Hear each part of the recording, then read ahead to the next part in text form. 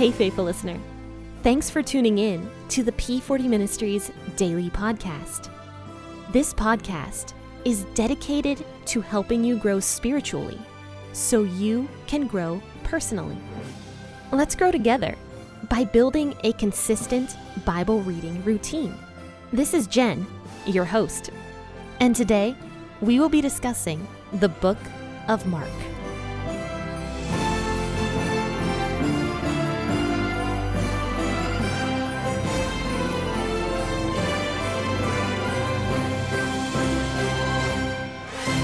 Hello and good morning, friends and faithful listeners. Thanks for tuning in to the P40 Ministries podcast this morning. And we are going to be discussing Mark chapter 12, verses 18 through 34.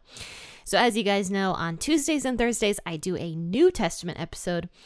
And on Mondays, Wednesdays, and Fridays, I do an Old Testament episode just to let the new people of P40 Ministries understand what's happening today. So we are in Mark today, and we're going to be talking more about Jesus's run-ins with the Pharisees and the scribes here today.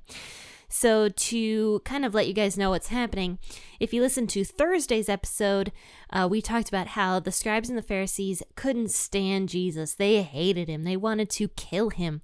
But because they were terrified of the crowds that were always surrounding Jesus, because the only thing the scribes and Pharisees really cared about was their own pride, because they were so scared that the crowds would turn on the scribes if they publicly killed Jesus. They didn't want to do that exactly. They did want him killed, but they didn't want to do it publicly, if that makes sense, at least not at this point in time. And so instead, they decide to try to trap him in his words, which of course is not going to go well because Jesus, of course, is God.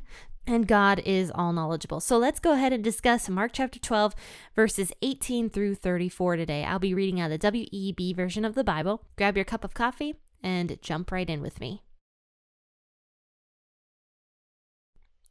Some Sadducees, who say that there is no resurrection, came to him. They asked him, saying, "Teacher, Moses wrote to us, if a man's brother dies and leaves a wife behind him and leaves no children, that his brother should take his wife and raise up offspring for his brother. Now there were 7 brothers. The first took a wife and dying left no offspring. The second took her and died, leaving no children behind him. The third likewise, and the 7 took her and left no children. Last of all, the woman also died. In the resurrection when they rise, whose wife will she be of them? For the 7 had her as a wife." Jesus answered them, "Isn't this because you are mistaken, not knowing the scriptures nor the power of God? For when they rise from the dead, they neither marry nor are given in marriage, but are like the angels in heaven.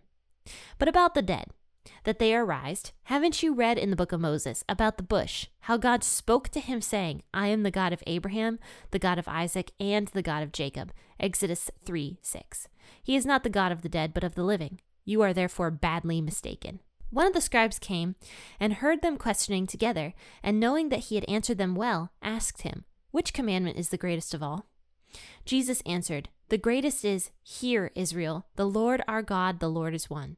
You shall love the Lord your God with all your heart, and with all your soul, and with all your mind, and with all of your strength."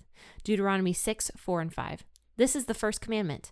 The second is like this, you shall love your neighbor as yourself. Leviticus 19:18. There is no other commandment greater than these. The scribe said to him, "Truly, teacher, you have said well that he is one, and that there is none other but he. And to love him with all the heart, and with all the understanding, and with all the soul, and with all the strength, and to love his neighbor as himself is more important than all whole burnt offerings and sacrifices." When Jesus saw that he answered wisely, he said to him, "You are not far from God's kingdom." I love the ridiculous question that the Sadducees come and ask Jesus. This reminds me of like nowadays and skeptics when they ask, I'm not even joking, some of the dumbest questions that you can possibly ask somebody. But the Sadducees, who literally did not believe in anything spiritual whatsoever. They didn't believe in the resurrection. They didn't believe in angels. They didn't believe, I don't even think they believed in heaven, because I think that was part of the belief of the resurrection back then. But don't quote me on that. But they basically didn't believe, from my understanding of what Sadducees are, in the afterlife. They kind of just believed that the spirit went into the ground with the human being. Which to me makes no sense, because what's the point of being moral? You know, like, I don't understand that. What's the point? But maybe it was riches on earth. I don't know what they truly believed. But they were a group that didn't get along very well with the Pharisees, because the Pharisees did in fact believe in the afterlife. And Jesus kind of confirms here that there is in fact an afterlife, which I think is really cool. So the Sadducees come up to Jesus and they ask him this really stupid question. They're like, okay, so if you think that there is an afterlife, tell me this. You know, there was this woman that had all of these husbands. Now, which husband was she married to in the afterlife? So in Jesus's day and age, and we'll learn more about this law later on when we get, I think, into the book of Leviticus, and we've talked about it briefly before, where if a woman had a husband and the husband died and left her no children, it was the responsibility of the brother of that husband to basically take her in, marry her, and produce a child for her. So these Sadducees come up to Jesus and they're like, yeah, so this woman, you know, she was married to this guy who had 7 brothers, and all of a sudden they're all dying, but they all took her as a wife, but she never had kids with any one of them. In the resurrection, whose wife is she? And Jesus basically says to them, this is a really stupid question. So he says to them, he's like, you guys are sorely mistaken, because you don't understand the scriptures and you don't understand the power of God. And so he says, you know, people don't marry in the afterlife. And this is where, we hear, there's not going to be any marriage in the afterlife, because we're all going to be married to God. We think of the church as being almost the bride of Christ. And in fact, that is the analogy that Jesus uses, that Paul uses, that Peter uses, that the church is the bride of Christ. But it's going to be a much different relationship, obviously, than the husband and wife relationship that we know right now. So we're not going to be married in heaven. And Jesus even says here that the angels in heaven don't get married. Now, on a side note, a long time ago, I did a podcast episode on angels, fallen angels that came down in the book of Genesis, that married earthly women and had children that were almost like superheroes. Sounds crazy now, but it was a really interesting episode, I thought. And actually, fun fact, it's one of my most listened to episodes, so you should go back and listen to it. I think it's called something like Nephilim, and I think it's in like Genesis 11.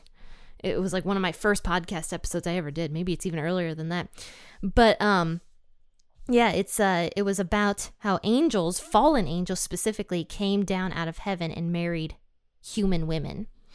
And the earth became really corrupt because of that. But one thing that Jesus specifically says here in Mark is that angels in heaven do not get married. But he did not specify that fallen angels get married or not, though I don't believe they do anymore. I think that was done away with long time ago before the flood. I am going off on a rabbit trail, but specifically Jesus says the angels in heaven don't get married, and as we go into heaven, we also will not be married in the same way that we are married now with our spouses. I think it's just going to be very, very different when we get to heaven. And technically, every single person in heaven will be the bride of Christ, which is what scripture talks about later on. It will be the bride of Christ, though it's not going to be like a marriage relationship, if that makes sense. So Jesus is saying, you Sadducees are asking a really dumb question because you don't understand the scriptures and you don't understand the power of God. And you don't understand that people do, in fact, go to heaven after they die, if they choose that on earth. If they choose to believe in God, to believe in Jesus, then yes, they will, in fact, go to heaven after they die. That is where the spirit goes. So then he describes this and he says, you Sadducees don't believe in the resurrection. But what about this? You know about the book of Moses. You know Exodus. And so he says, it says specifically when God appears to Moses in the burning bush, he says, I am the God of Abraham, the God of Isaac, and the God of Jacob. So basically, Jesus' point is, why would God say, I am the God of these three men, if these three men were just dead and in the ground? But no, Jesus' point was, these men are alive with God in the resurrection, in heaven. And this would have been the perfect thing to describe to the Sadducees, because I believe, also don't quote me on this, I believe the Sadducees only believed in the first 5 books of the Bible, which were the ones written by Moses. I don't think they believed in the prophets or any of the other books in the Old Testament. So when Jesus describes this to the Sadducees, he was quoting from one of the books that they believed in the Old Testament. And I find that really interesting, that Jesus often met people where they were. I think that is really, really cool. So the fact that he was describing, a book that the Sadducees believed in and saying, you guys are mistaken, because even the 5 books of the Bible that you do study, and you do read, and you don't believe, you still don't know them. You don't understand them. You don't understand that God is saying that he is the God of Abraham, Isaac, and Jacob, who were long, long dead by the time of Moses. And then verse 27 ends with Jesus saying, you are therefore badly mistaken. And then he says in verse 27 as well that God is not the God of the dead, but the God of the living.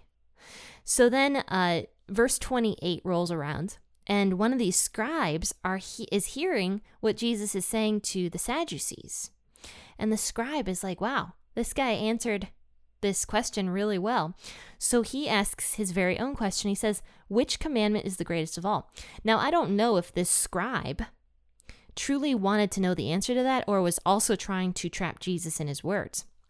It's possible that he went with the Sadducees and the Pharisees to originally try to trap Jesus in his words, but was impressed by Jesus's response to this question by the Sadducees. Which, by the way, that entire question was meant to make the resurrection, I suppose, look foolish, was the point of that, but the Sadducees just ended up looking stupid themselves. But the scribe realizes that Jesus answered well. So then he asks Jesus, which commandment is the greatest of all? Now, many people do speculate that the scribe was in fact trying to trap Jesus as well in his words, because if Jesus put greater, importance on one issue of the law over another, that would make him look bad in the eyes of the people. But, the way this is looking to me, it almost sounds like this scribe was just curious of Jesus's answer. So Jesus answered, the greatest is of all the law. He says, hear Israel, the Lord our God, the Lord is one. You shall love the Lord your God with all your heart, with all your soul, and with all your mind, and with all your strength.